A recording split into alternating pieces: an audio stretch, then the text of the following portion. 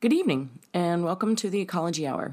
I'm Anna Halligan, and tonight I want to share some presentations from a conference that I recently attended in Santa Cruz. It was the 39th Annual Salmonid Restoration Federation Conference, and this conference is focused on a broad range of salmon and watershed restoration topics of concern to restoration practitioners like myself, watershed scientists, fisheries biologists, resource agency personnel, land use planners, and landowners. I was able to bring home the recordings of two of the keynote speakers from the conference. The first speaker was Brooke Thompson, a very impressive Yurok and Karuk Native American from Northern California. She is a master's student at Stanford University in the Environmental Engineering program and is focusing on water resources and hydrology. And her goal right now is to bring together water rights and Native American knowledge through engineering, public policy, and social action. The title of her presentation was Salmon Fishing, More Than a Sport, How Salmon Are Vital to Native American Culture, Health, and Prosperity. I really enjoyed the perspective that Brooke shared about her relationship with the salmon, and I hope you do as well. Our first speaker is Brooke Thompson. Brooke is a Yurok and Karuk Native American from Northern California. She is currently a master's student at Stanford University in the Environmental Engineering program, focusing on water resources and hydrology. In 2020, Brooke graduated from Portland State University's Honors College with a degree in civil engineering and a minor in political science.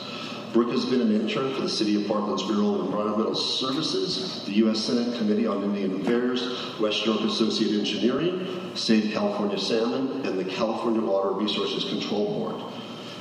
Awards and honors include the Gates Millennium Scholar, the United National Indian Tribal Youth 2020-25 Under 25 recipient, and a 2017 Undergraduate American Indian Graduate Center Student of the Year Award. She's been busy. Her goal is to bring together water rights and Native American knowledge through engineering, public policy, and social action. So it's a privilege to introduce to all of you Brooke Thompson. Good morning, my name is Brooke Thompson, and I'm going to be talking about salmon fishing, more than a sport.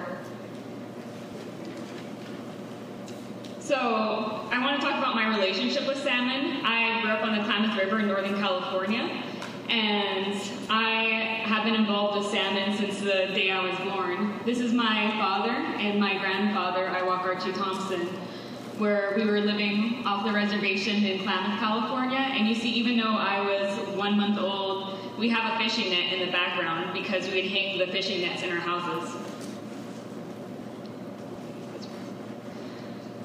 This is me as a young kid. So a lot of my time growing up, I spent salmon fishing with my parents. So here's my dad and my younger cousin / brother, Tate. My dad gathering up the fishing net. We do gill net fishing in Northern California. Me helping my dad with the salmon and preparing it for the smokehouse. Me at an art fair where I made a print of a salmon I'm very proud of.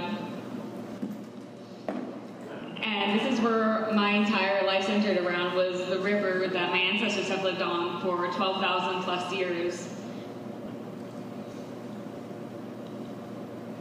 And in 2007, when I was 12 years old, I got my official first salmon fishing license, and it was the first time I went in a boat all by myself and pulled in the fish on my own.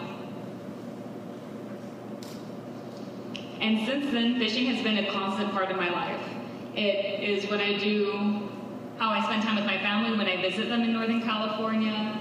It's what we eat for dinner as a celebration for coming home. It's what we eat at weddings, at funerals. It's a constant part of our life. And it's a generational part of our life. So, for example, this is my cousin Pete, who's showing his kids how to fish.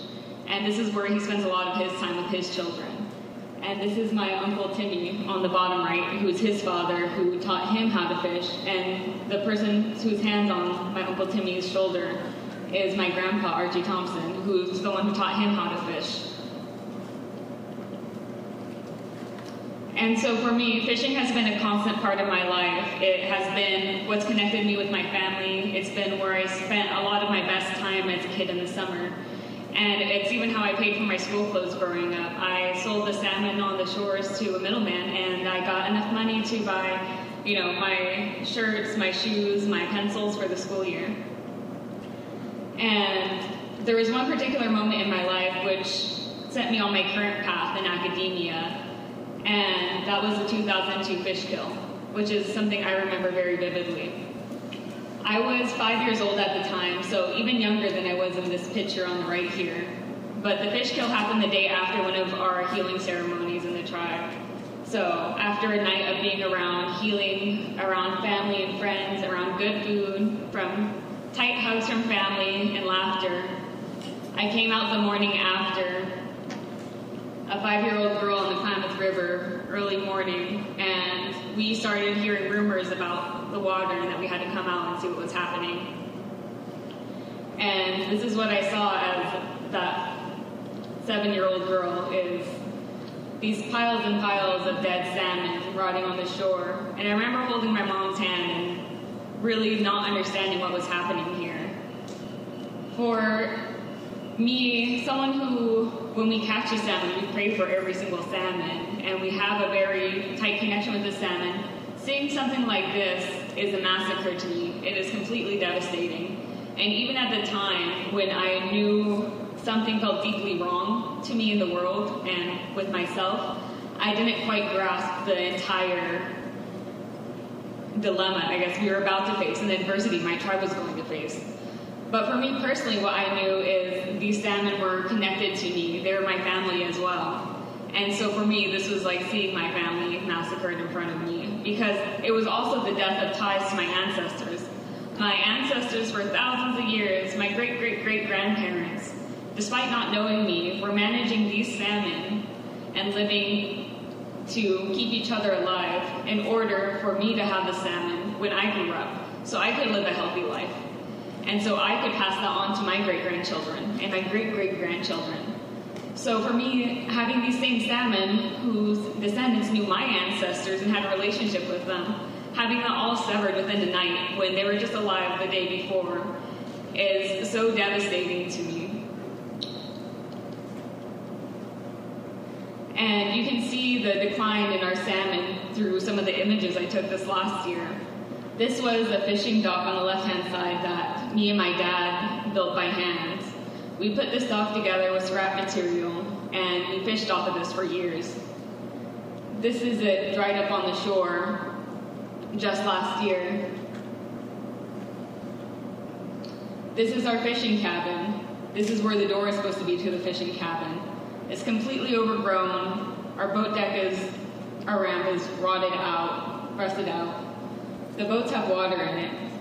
They're just not being used for so long because we keep expecting to have a good salmon year, and we want to, and we hope for it, but it just hasn't come. And it keeps getting worse and worse. And that's especially hard for me to imagine as someone who went from catching 130 plus salmon a day and having to tie up my net and stop because there's too many salmon for me to process respectfully, to having no salmon several years in a row. And that's, even what I saw as a kid was different than what my grandfather saw. He was born in 1919, and he saw so many salmon you could walk across the river on their backs. And so for me, growing up on the Klamath River, where I got to swim in it, where it was my place to play, it was my home, it was my connection, it's our transportation from village to village, seeing the signs about the blue-green algae in the Klamath River no longer supposed to be swimming or wading in the water. You're supposed to keep your pets away, and you're supposed to wash your hands after you touch the water pretty much, which is kind of impossible because it's not like there's a lot of hand washing stations near the water. And yet so much of our lives surrounded around the water. It's very hard for me to know that my younger cousins and relatives will get the chance that I did to play in the water and live out that same life, or even the chance I never got that my grandfather had, where he was gathering most of his food from the water. And even here on the top right, you see a dead salmon fry that I found when I was in a canoe last year. And you just see this every single year now. It's just like the dead salmon in the river in the springtime. And so the article in the middle is about how we had 5 times where our fishery was canceled in a row. And I want to talk about some of the reasons this is happening. The issue with the salmon in the Klamath River is sometimes what we call death of 1,000 paper cuts. Because there's so many issues facing it all at once. But one of the bigger issues we're facing right now and have opportunity to change is the dams on the Klamath River. So I'm sure many people know about this, but 4 out of the 6 dams on the Klamath River are planned to be removed. The lowest one is Iron Gate Dam, which is on the left there. Iron Gate Dam, when they built it, they didn't require fish passage because they said that having hatchery fish or having a hatchery just below the dam was going to repopulate the salmon population they were going to lose, which there has been seen to be multiple issues with hatchery salmon populations versus wild ones and sometimes out-competing. And so that's not a real long-term solution. And for me, I thought these dams are going to be removed in 2020, and that time keeps getting pressed back, but the harm to the salmon is exponential as we keep pressing back this time frame. And then there's also the agriculture upstream, the farmers, the cows, and the nitrogen and phosphorus from there that runs into the water makes these blue-green algae blooms in addition to the low flows, so low dissolved oxygen because of the hotter water, which also leads to more spreading of disease, and also the nitrogen and phosphorus, the overnutrients, leads to these algae blooms that affect us on a daily life. And like as a kid, I remember these huge sheets of algae come floating down the river when they release the dam flows for more water. And I just knew that algae was bad as a kid. And I remember I used to just take a really long stick I find and just shovel it in the river and try to take out as much algae as I could physically, thinking that maybe I could make a difference that way. Because I knew it was harmful for us and our fish. And it even makes it hard to fish because the algae and the moss gets tangled up in our nets. And it makes a real workout for us. It makes the nets like hundreds of pounds to pull in, and then you have to spend all this time taking the moss out by hand or buying a pressure washer or paying someone to use their pressure washer to get it out because the salmon can see the moss in the nets and then avoid it. Yeah, and then the warm stagnant water behind the dams creates many issues too. And keeping this in mind that we're removing these dams is important because a lot of times dams are considered green energy sources and renewable energy. And the Department of Water Resources, their plan for long-term sustainability right now when it comes to renewable energy is creating more dams in California, especially prepare for droughts. So remembering not to always take them at face value, and there's many ways we can improve dams, and especially since these ones were built, but they're not a completely green energy fix that's beneficial for everyone. There are effects for salmon populations, and honestly, there's not as much research as there should be on fish passages even now. I mean, I'm sure people here have seen like the salmon cannon, where they shoot a salmon through a tube over a dam.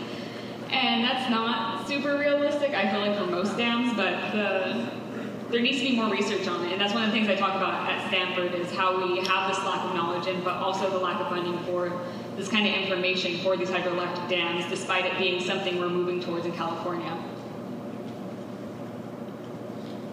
Oh, and then this is also a book I just like if anyone hasn't read it. King of Fish, Sam.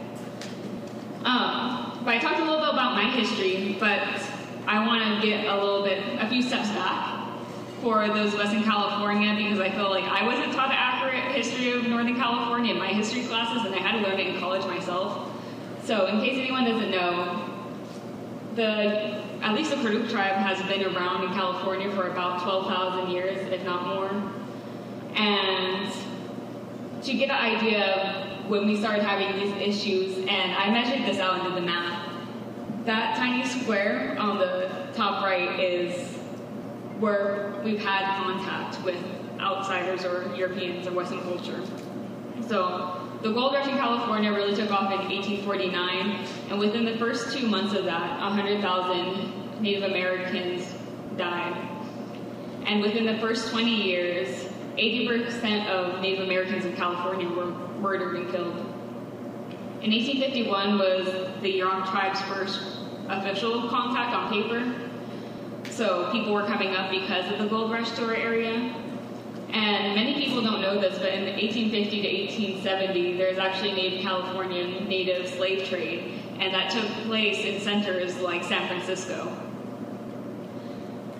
And we were purposely exterminated. The picture on the top left is of gold miners murdering indigenous people. Our first governor of California in 1851 said that a war of extermination will continue to be waged between the races until the Indian race becomes extinct. Must be expected. And then in 1911, the first dam was built on the Klamath River. So I bring this up because a lot of times in indigenous ways of thinking, we have a much longer time frame or state of thinking. And you can see this even in our language. Our language has different lengths of time than the English language does, because English language has past tense, present tense, and future tense, but the Yurok language talks about very, very long ago,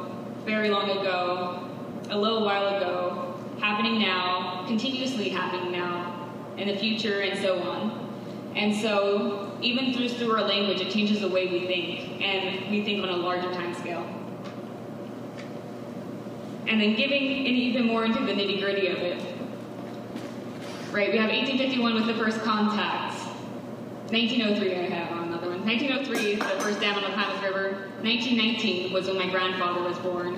And in 1924, the first natives got the right to vote in the U.S.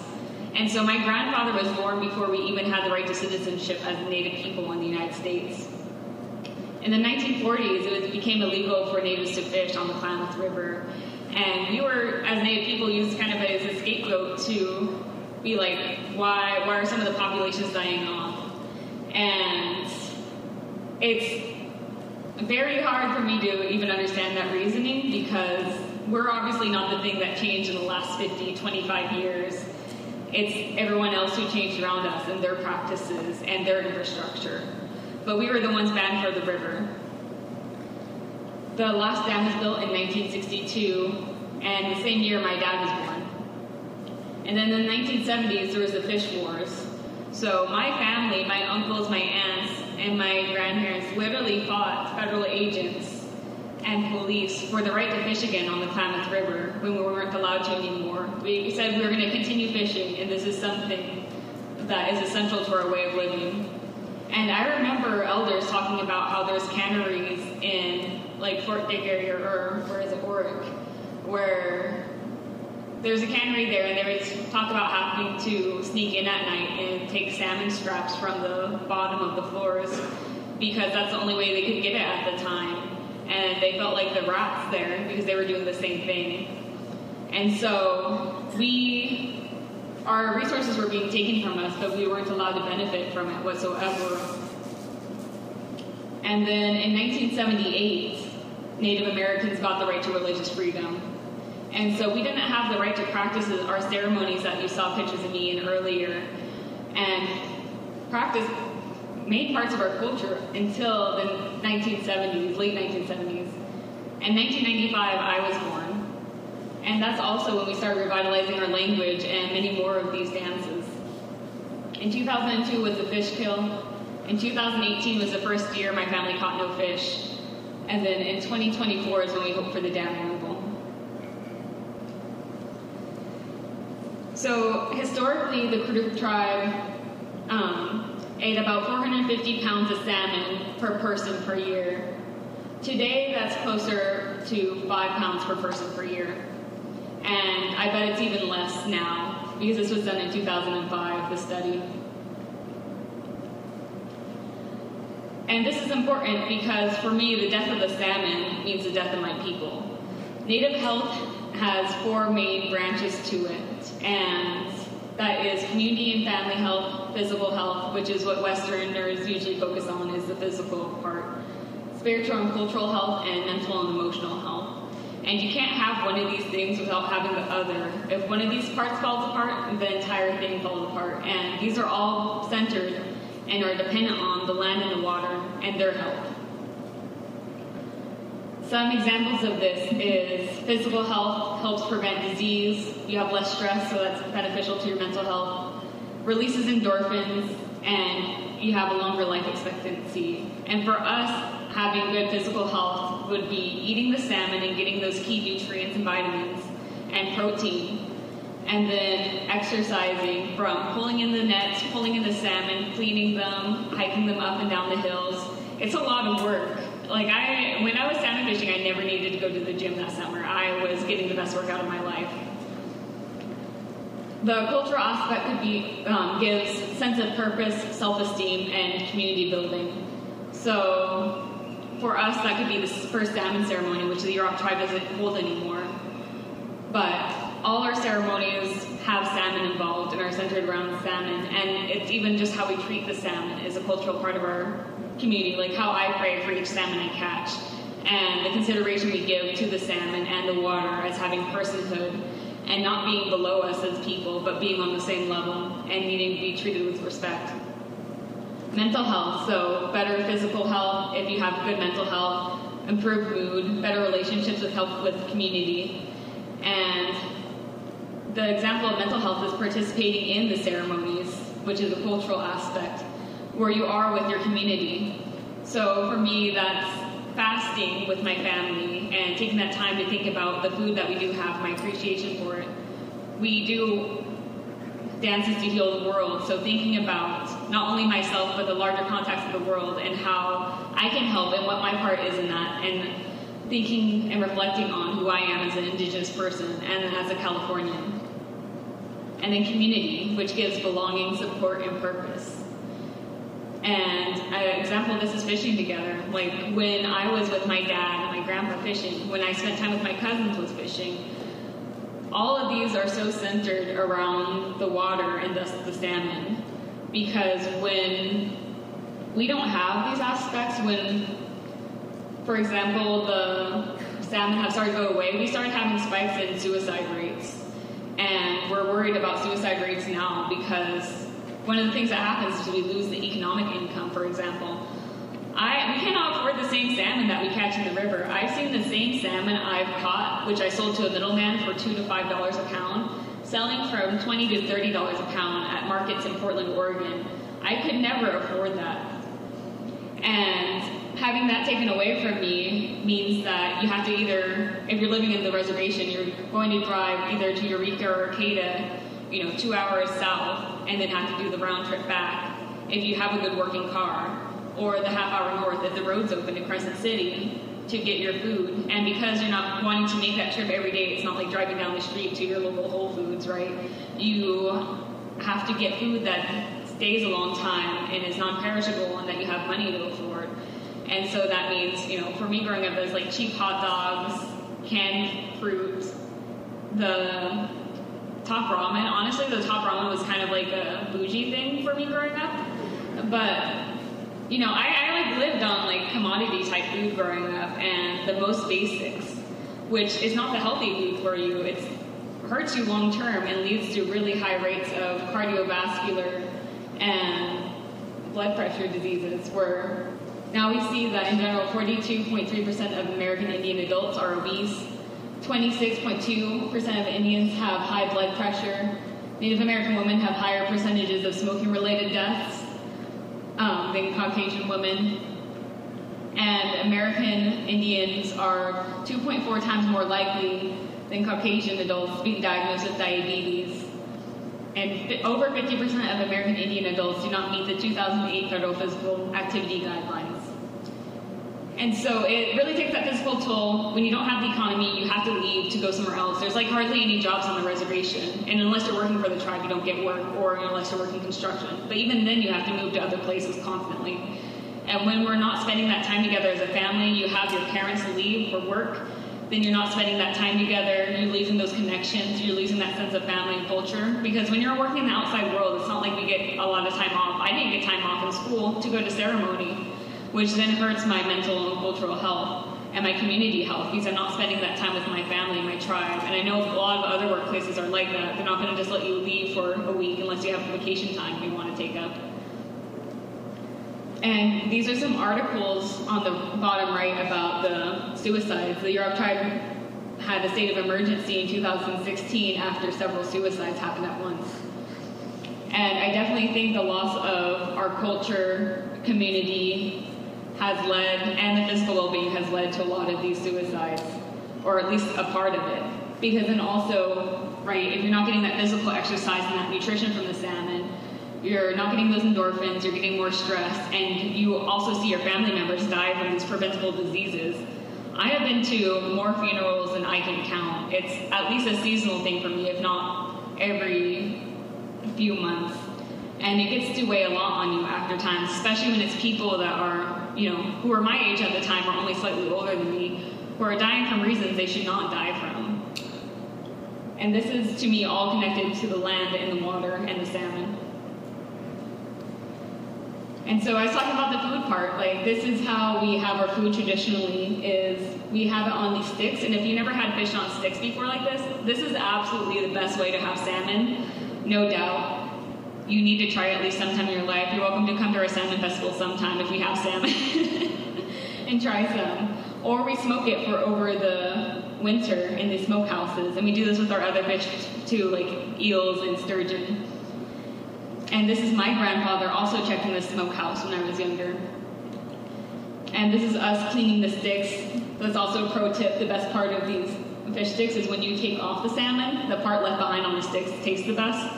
And you're also cleaning it at the same time. So if you go there, ask to clean up and get the sticks and then just munch on those. But for me, this is, eating the salmon has been such a big part of my life. I know my grandma's white, she was really concerned with me as a kid because my dad gave me a full jar of smoked salmon and I ate the whole thing in one sitting. But now I have this issue where I don't want to even let go of the salmon that's in my fridge. I have a few cans of salmon and they might go bad because I get so afraid to eat it because I think to myself, what is this the last time I have the salmon? And what if this, or even when family members prepare, like what if this is the last time I have the salmon that my cousin made for me, that she put all this love and attention in for me. And this is going to be the last connection of affection I have from her. And so it's very hard for me because I love the salmon. I want to keep eating it. I want to be here. But the fact that I'm so uncertain about the future makes it hard for me on a daily basis. And I even see kids who weren't alive during the fish kill who didn't see that happen. And they get anxiety each year from the generational trauma from people like me and their elders who did experience it happen and see their fear about the salmon disappearing. And so that fear is passed on, and that stress and the anxiety is passed on to our kids. So again, for me, loss of salmon means loss of life. In the Karuk tribe, diabetes, and this is the 2005-2016 study, is 21% above the U.S. average.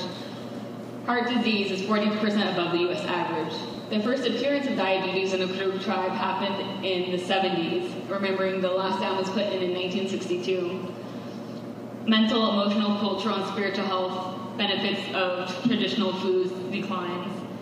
72.44% of respondents rarely or never had access to native foods in the survey they did. Yet, 44.91% of households said they get some form of food from hunting, fishing, or gathering. So it's not from a lack of wanting, it's just from a lack of having.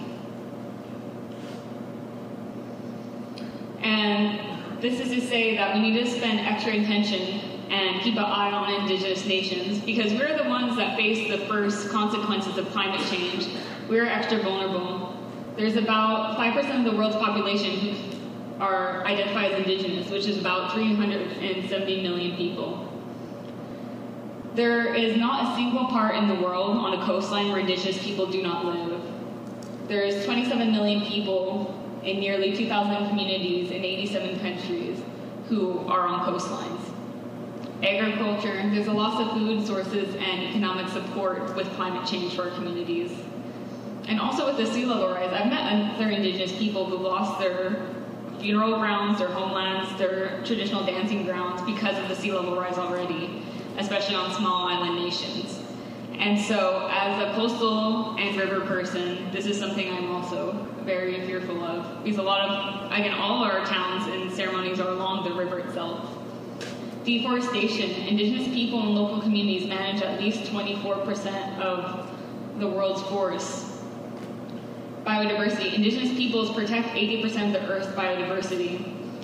And this is something to keep in mind because, again, we've had these solutions for such a long time. We've been living in the U.S. for thousands and thousands of years with no issue and living in harmony with the environment where it's not just the environment did well despite us being there, but the environment flourished because we were there and because we were working together. So, to me, when we're looking at these solutions for climate change, it's confusing to me when we only have so many years of data, why we're looking at these new resources new technologies, new management systems, when we've had these systems that have worked for thousands of years, but because of this past of seeing Indigenous people as dumb, as lesser, and you can see this even in Hollywood and the media, many of us have probably consumed with like Peter Pan, Pocahontas, The Indian in the Cupboard, Gunsmoke, Bonanza, which I all grew up with. They do a thing called Indian speak, where they speak broken, slow English, and that was actually to make us seem like foreigners in our own country. And according to the Harvard Implicit Bias Study, a majority of Americans see Native Americans as foreign and not American. And so we've been treated as foreigners on our own land and seen as lesser and dumb and primitive when we had complex ways of management that was backed up by tons of data that was passed down to us. And yet, we as a state, we as governments, we as nonprofits have not been utilizing it to the way we should be. And this is something I just wanted to really quickly press about a bill that's coming up to have a tribal representative on the water board. You have till the 28th if you want to look this up. It's AB 2108.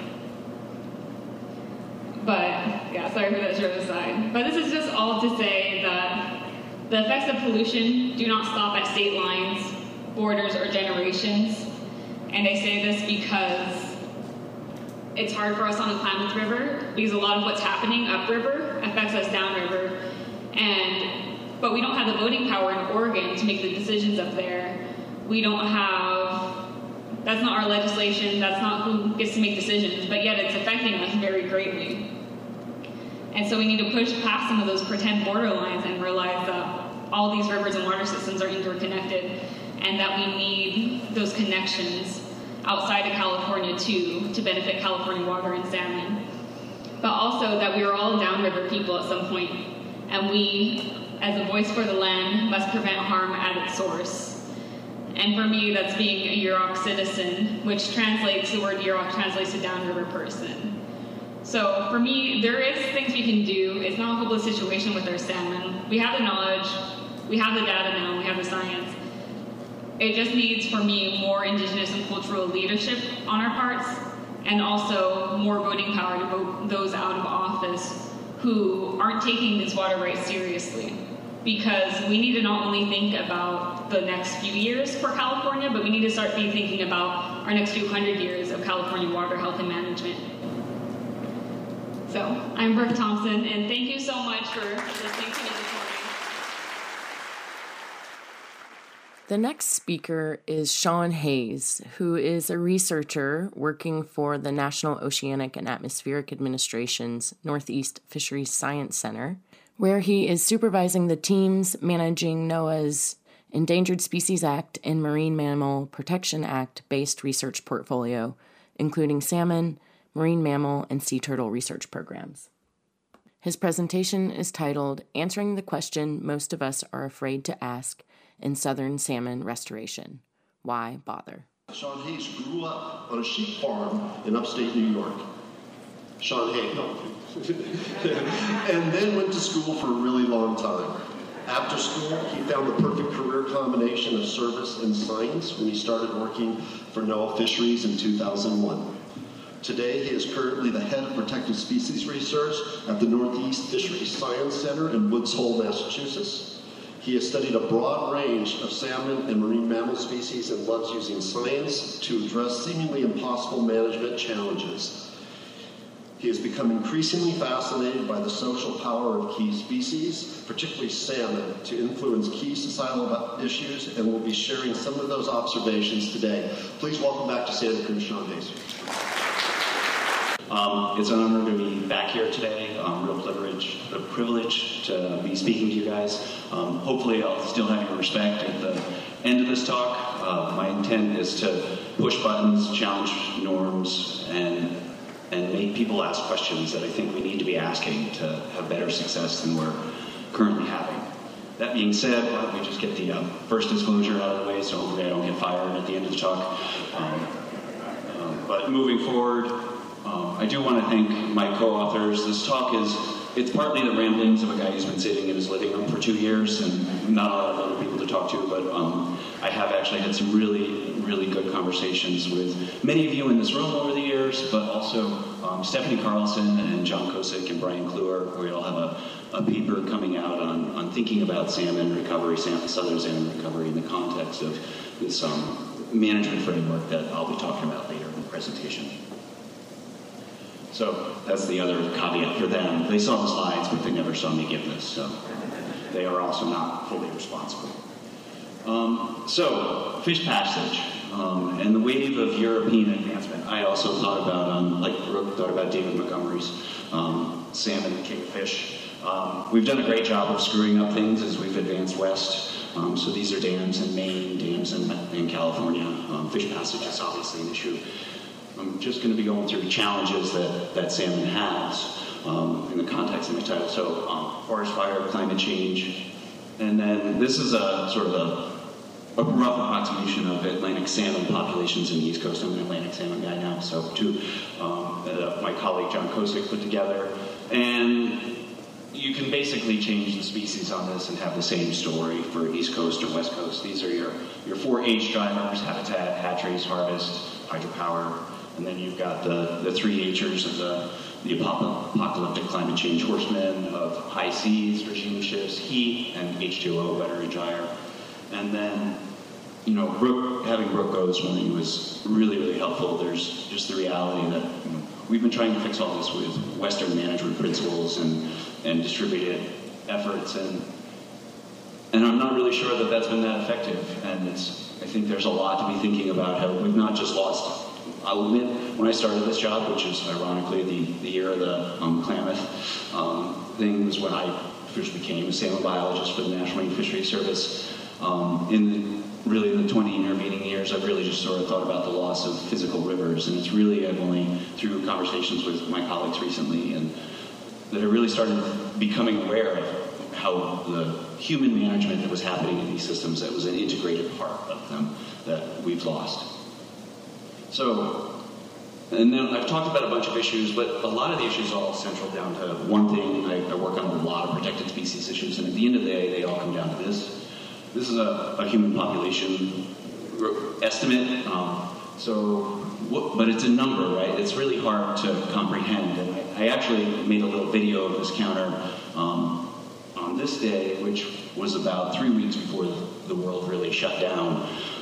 In that interim, 15 million people have died of COVID, but in that same time, if you go look at that counter earlier this week, the new population estimate is 7.9 billion people, which means that since the beginning of COVID, the global population has increased by 250 million people, which means COVID hasn't even been a roadmap, a blip of the human population growth challenge, which is what all of our protected species and ecosystems face. So just think about that it's not just a number, it's a rate, and it's not slowing down. And I have contributed to that. I have a 3.5-year-old and another daughter due in August, and my Irish guilt sort of kills me on that every day in terms of my love for my children and family and how we move forward with preserving the ecosystems.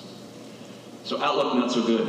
About 3.5 years ago, I was at a meeting in northern Maine with all of my state and federal agency colleagues on Atlantic salmon.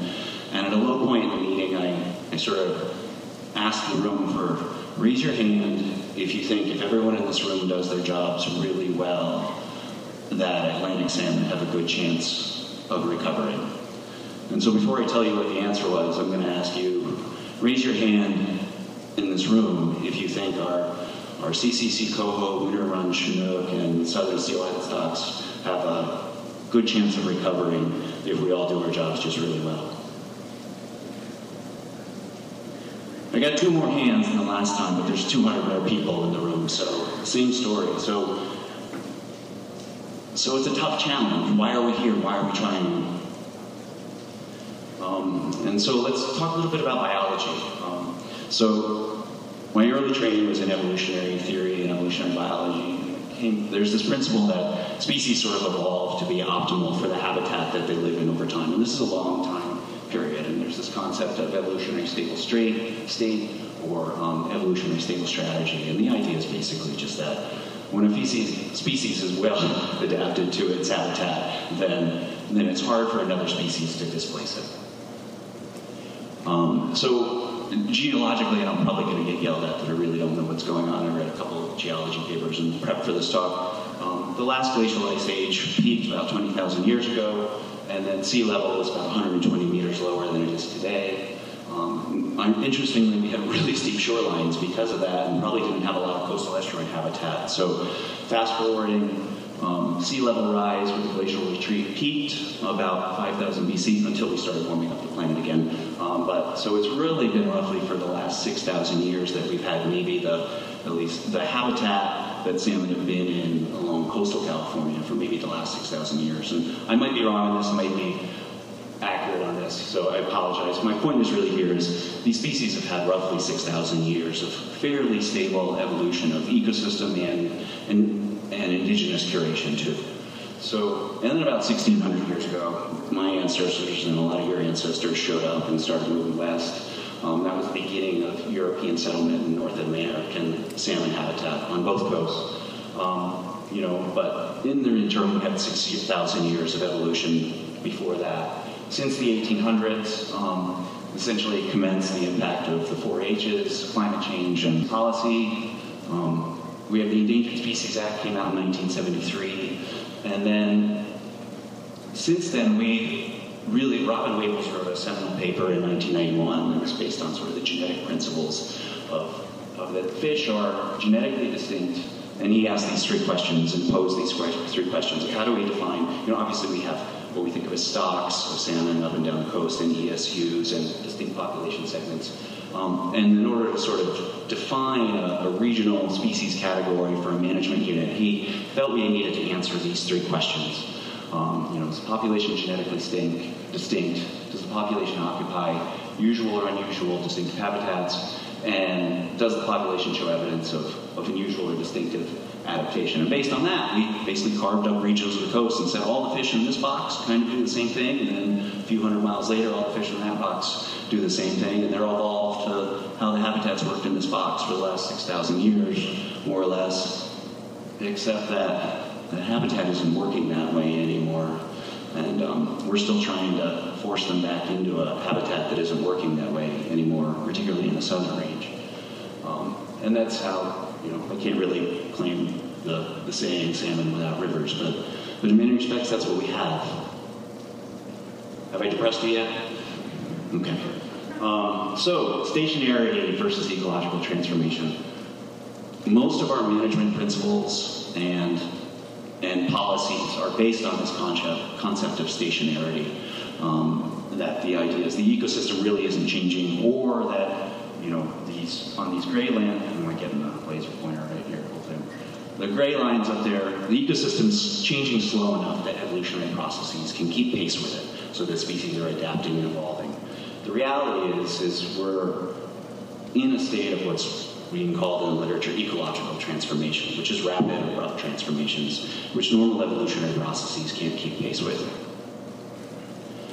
So how do we deal with that as managers? Obviously, we set goals, and Stephanie pulled out an idea that she'd heard in a talk once, and that Tom Quinn had quoted, and the idea that we know what we're worried about, sort of restoring all the things salmon have lost and the challenges of the 4 H's and climate change, but then we really need to be setting goals not so much on sort of stopping processes that are happening, which are good goals and I think part of the package, but we need to expand our portfolio to be more making decisions based on this idea of what does salmon need. And there was this, I think it's Kelly Spalding gave a presentation on not so much the 4 H's, but the 4 C's, and the salmon need, let's see if I can get it right, clean, cold, complex, and clear habitat and water. So if you give them all those 4 things, then they've got a chance. And in some respects, that means going back and restoring. In other means going forward with creative solutions. But we have to be honest about a lot of our principles, because a lot of our restoration efforts are they're based in this mindset of stationary. I had the privilege of serving as the IEP chief scientist for about 4 months, about 6 years ago. at the end of the last drought, I guess, and sitting in the room, I was like, and they were like, oh, when the drought's over, and I was like, I'm not here long, I'm a short timer, so I'm just going to raise this question. Like, you might want to stop using that phrase when the drought's long, and the last talk, I think, sort of got to that point pretty quickly, so I won't reiterate that, but we're moving into a different paradigm. Steve Lindley put this cartoon together, or figure that sort of illustrates the decline of Central Valley Chinook. We've had sort of declines in natural production for a long time. We got the idea of, well, we'll just make a hatchery and make up for it, and then things will be fine. Then we discovered a little bit about genetics, and fitness started declining, and then we started messing with climate, and things got really wonky. And then the reality is, climate sort of gives us these sort of positive moments of hope, but the reality is the trend continues downwards. So that brings us to some ideas and thinking. This isn't new management goals, but the USGS and several people in it and other colleagues came up with this idea of recontextualizing the management goals within the framework. And it's less about doing different things, but more being honest with yourself about what your goal is going to achieve and what time frame you're working on. And so it's this paradigm of resist, direct, or accept, or resist, accept, direct, and they call it RAD. Pretty good acronym, I guess. And the idea is, maybe I'll just sort of move forward with examples. I'm trying to remember what my next slide is here. But resist is the idea of essentially restoration. Put things back the way they were. Accept is, there's elements of accept that are give up. And there's maybe sort of live with conditions or compromise. And then there's direct, which is maybe we can't go back on something, but maybe there's a solution space where we can move forward that's different. So framing these issues, it's also we had hours and hours of discussions about whether, as we were trying to bin various strategies into, is this resist or is this direct or accept? And Brian Kluwer is a hydrologist and I'm a fish squeezer. And we realized we were talking about different things. He was talking about contextualizing what you were doing with a habitat restoration phenomenon. I was talking about what we were doing with a fish, right? And you might actually have sort of a resist phenomena with the habitat that's a direct phenomenon with the fish, or vice versa. In either case, this graph also sort of lays out your resist situation is you're basically trying to stay as much with historical conditions as well. So you may have really intense intervention to do that, to go back. Accept is sort of just letting historical conditions play out, and without actually trying to steer it in any way. And then direct is sort of this middle-of-the-road thing, which is where I think there's opportunity, but it requires us rethinking about how we interpret our policies and our scientific goals and strategies. So we've built this cartoon. It's one of those things where you almost want to, there's so much going on, you want to apologize, people put the table up and say, I know, don't look at the table, but it's here, you need to see it. But just working through this, if I can get the laser pointer, let's just go through some historical. Resist might be like pulling out a big dam, and that's really sort of trying to let the river go back to the way it was, right? Accept might be, all right, are you really going to give up wine in California or blueberries in Maine? Probably not. And maybe you'll do a little bit of a lot of accept and maybe do some in-channel restoration, but you're not going to, and some buffer zones, but you're not going to take that habitat back. And then there's there's a UC Davis project, so maybe we're going to direct and we're going to find some sort of co-use solution where the idea of we can maintain our agricultural processes and maybe there's a way to put fish out on things like rice paddies and move forward with that. So these are just different ideas to be thinking about. And then so I'm going to talk about some fish ideas. So resist or direct and accept or direct in the fish concept. So I was part of the Science Center when we were starting with the CCC Broodstock program here in around 2001, 2002. And in many respects, that was a resist concept. We were going to have 3 cycles of life, rearing coho, dump them back in the streams, and then because there were more coho in the streams, there was going to be more coho in the streams, and we were all going to be happy, hunky-dory.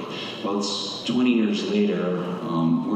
We've had some good years with coho. We've had some bad years with coho. It's pretty clear that without that system, we wouldn't have coho in the streams. But at least in the local systems. But so we're starting to ask the questions like, well, is this a permanent thing? Are we going to accept that coho in the Santa Cruz Mountains basically means having a hatchery dumping them in there forever? Is that the purpose for continuing this? Or is there some sort of habitat restoration that's going to happen that'll allow them to persist without it? Or maybe it's going to get to the point where the koa just won't even survive if you put them in the streams, in which case, why are we doing this? And then, but, you know, it's, did I just, help. There we go. Okay, it's back. Just keep pushing buttons, I always say. It's kind of what I'm doing with you guys right now. The thing that I've been thinking about for a while is, you know, we're selecting for neutral markers to maintain populations for the way they used to be. The river doesn't exist for the fish the way they used to be, and in the meantime, we're perpetually repeating their life cycles in hatcheries, and they're undergoing artificial selection instead of natural selection. You know, we're trying to maximize having their footprint on the habitat as much as possible, but we don't, you know, we're managing basically for neutral markers. So then you have this, you know, it's time to sort of, you know, challenge the paradigm, or do we need some sort of improved population? Should we be selecting less for neutral markers and historical genotypes? Or is the goal just to have salmon on the habitat, in which case, you know, the work that's come out of UBC with salmon physiology and aerobic scope, maybe we just need to be screening or selecting for the fish that can take the hottest, driest, slowest moving water in the world. And you know, one of my colleagues has even joked about the CRISPR salmon. So, you know, maybe that's an idea. Is the goal to just have salmon on the landscape, even if it's not the original one? These are all just ideas. I'm not proposing anything here, right? Or maybe we're saving these fish for when, you know, 50 years from now, average stream temperature in the Santa Cruz Mountains is 32 degrees Celsius, but they're the genotype that might be able to make it 200 miles to the north, in which case we're saving them for that, which would mean we'd have to change ESA policy, because that would mean moving fish from one ESU to another. So questions that we have to ask and think about. Or maybe there's the accept that we just put a different fish in there, like a brown trout, or even worse, we just stop having salmonids altogether in these systems and something else goes in there. And again, I'm just challenging you guys to think about what do we do. All right, habitat, getting off of fish. Brian put this together, and it's the slides from this paper, Wool et al., and I hope I said the name, in 2022, and it's sort of a cycle of destruction of how Europeans have sort of moved from how we've changed habitats from their sort of natural stage 0, which is the top, and then as we've moved through different things, and we're trying to contextualize this in the RAD framework. So this is a lot of California now. You can see this in sort of Central Valley, even coastal areas, Southern California, where we've essentially changed the river from being a river to essentially an agricultural water transport system and/or for flood control. And so that's our stage 1 manifestation. And so this is sort of the state we're in, and we're trying to decide, what do we do about this? Do you want to resist, accept, or direct? And so accept would be to basically do that. We just really can't afford to give up the flow regime, and so we're just going to keep sending the water down there, and it doesn't work for fish, and so be it. People like fishing for striped bass, that's what we're going to do. Alternatively, there's sort of the baby steps of direct have begun happening, and that's the idea, well, we really can't afford to sort of just undo everything, but there's a little bit of space in the channel, and we're going to do some restoration in that. And you can sort of argue about whether that's sort of directing, you're essentially creating a new type of habitat that's more channel constrained. You could also argue that it's resisting. Or you can go big or go home with full-on resist, where you essentially remove humans from the landscape and just allow a system to go all the way back to the way it was historically. Or maybe you can't make that decision, but you can move all the way around the wheel, and which requires more time, more investment, and a lot of early interventions. But you might eventually get to this stage 8 on the cycle, where essentially you have such a wide channel and so much buffer that the 90% of the river function maybe is back. All right, so the other thing I should say is indigenous values and perspectives versus the RAD framework. And this was, I can't take credit for recognizing this issue. This Sherman Oak paper just came out in the last, honestly, month, I think. And the reality is, RAD is this kind of shiny new way of maybe we're going to do things and it'll get somewhere. But let's not kid ourselves. This is just the next great idea in Western science, and management processes, which have been so good for salmon, right? We don't know that it's actually going to be compatible with indigenous stewardship principles. And that conversation really hasn't been had yet. And we need to have that and a lot of other conversations before we just sort of move forward with this will solve our problem. All right, so why bother? The question is, no doubt I had a lot of you ask me, are you saying why bother? Or are you saying why bother? Like why we should bother? And I've gone back and forth on this over the last 20 years, but I can tell you where I am today. First of all, one thing I've always known is whether we succeed or fail here at the southern boundary, we're writing the manual for what does and doesn't work. So the science and practices and processes, this is a practice. Restoration and conservation is a practice. We are making it up as we go along, and we don't really know what will or won't work. And so even if we do fail locally at the southern range, it may be that we learned something that saves salmon 100, 200, 500 miles up the coast before we can finally master and conquer and reverse climate change. Quitting is easy. It's really easy. And if you start doing it, it sets a precedent. So, what I've always said, if we don't draw the line in the sand here, we'll never draw the line. I don't know, I jumped there a little bit. So, that's one point I have.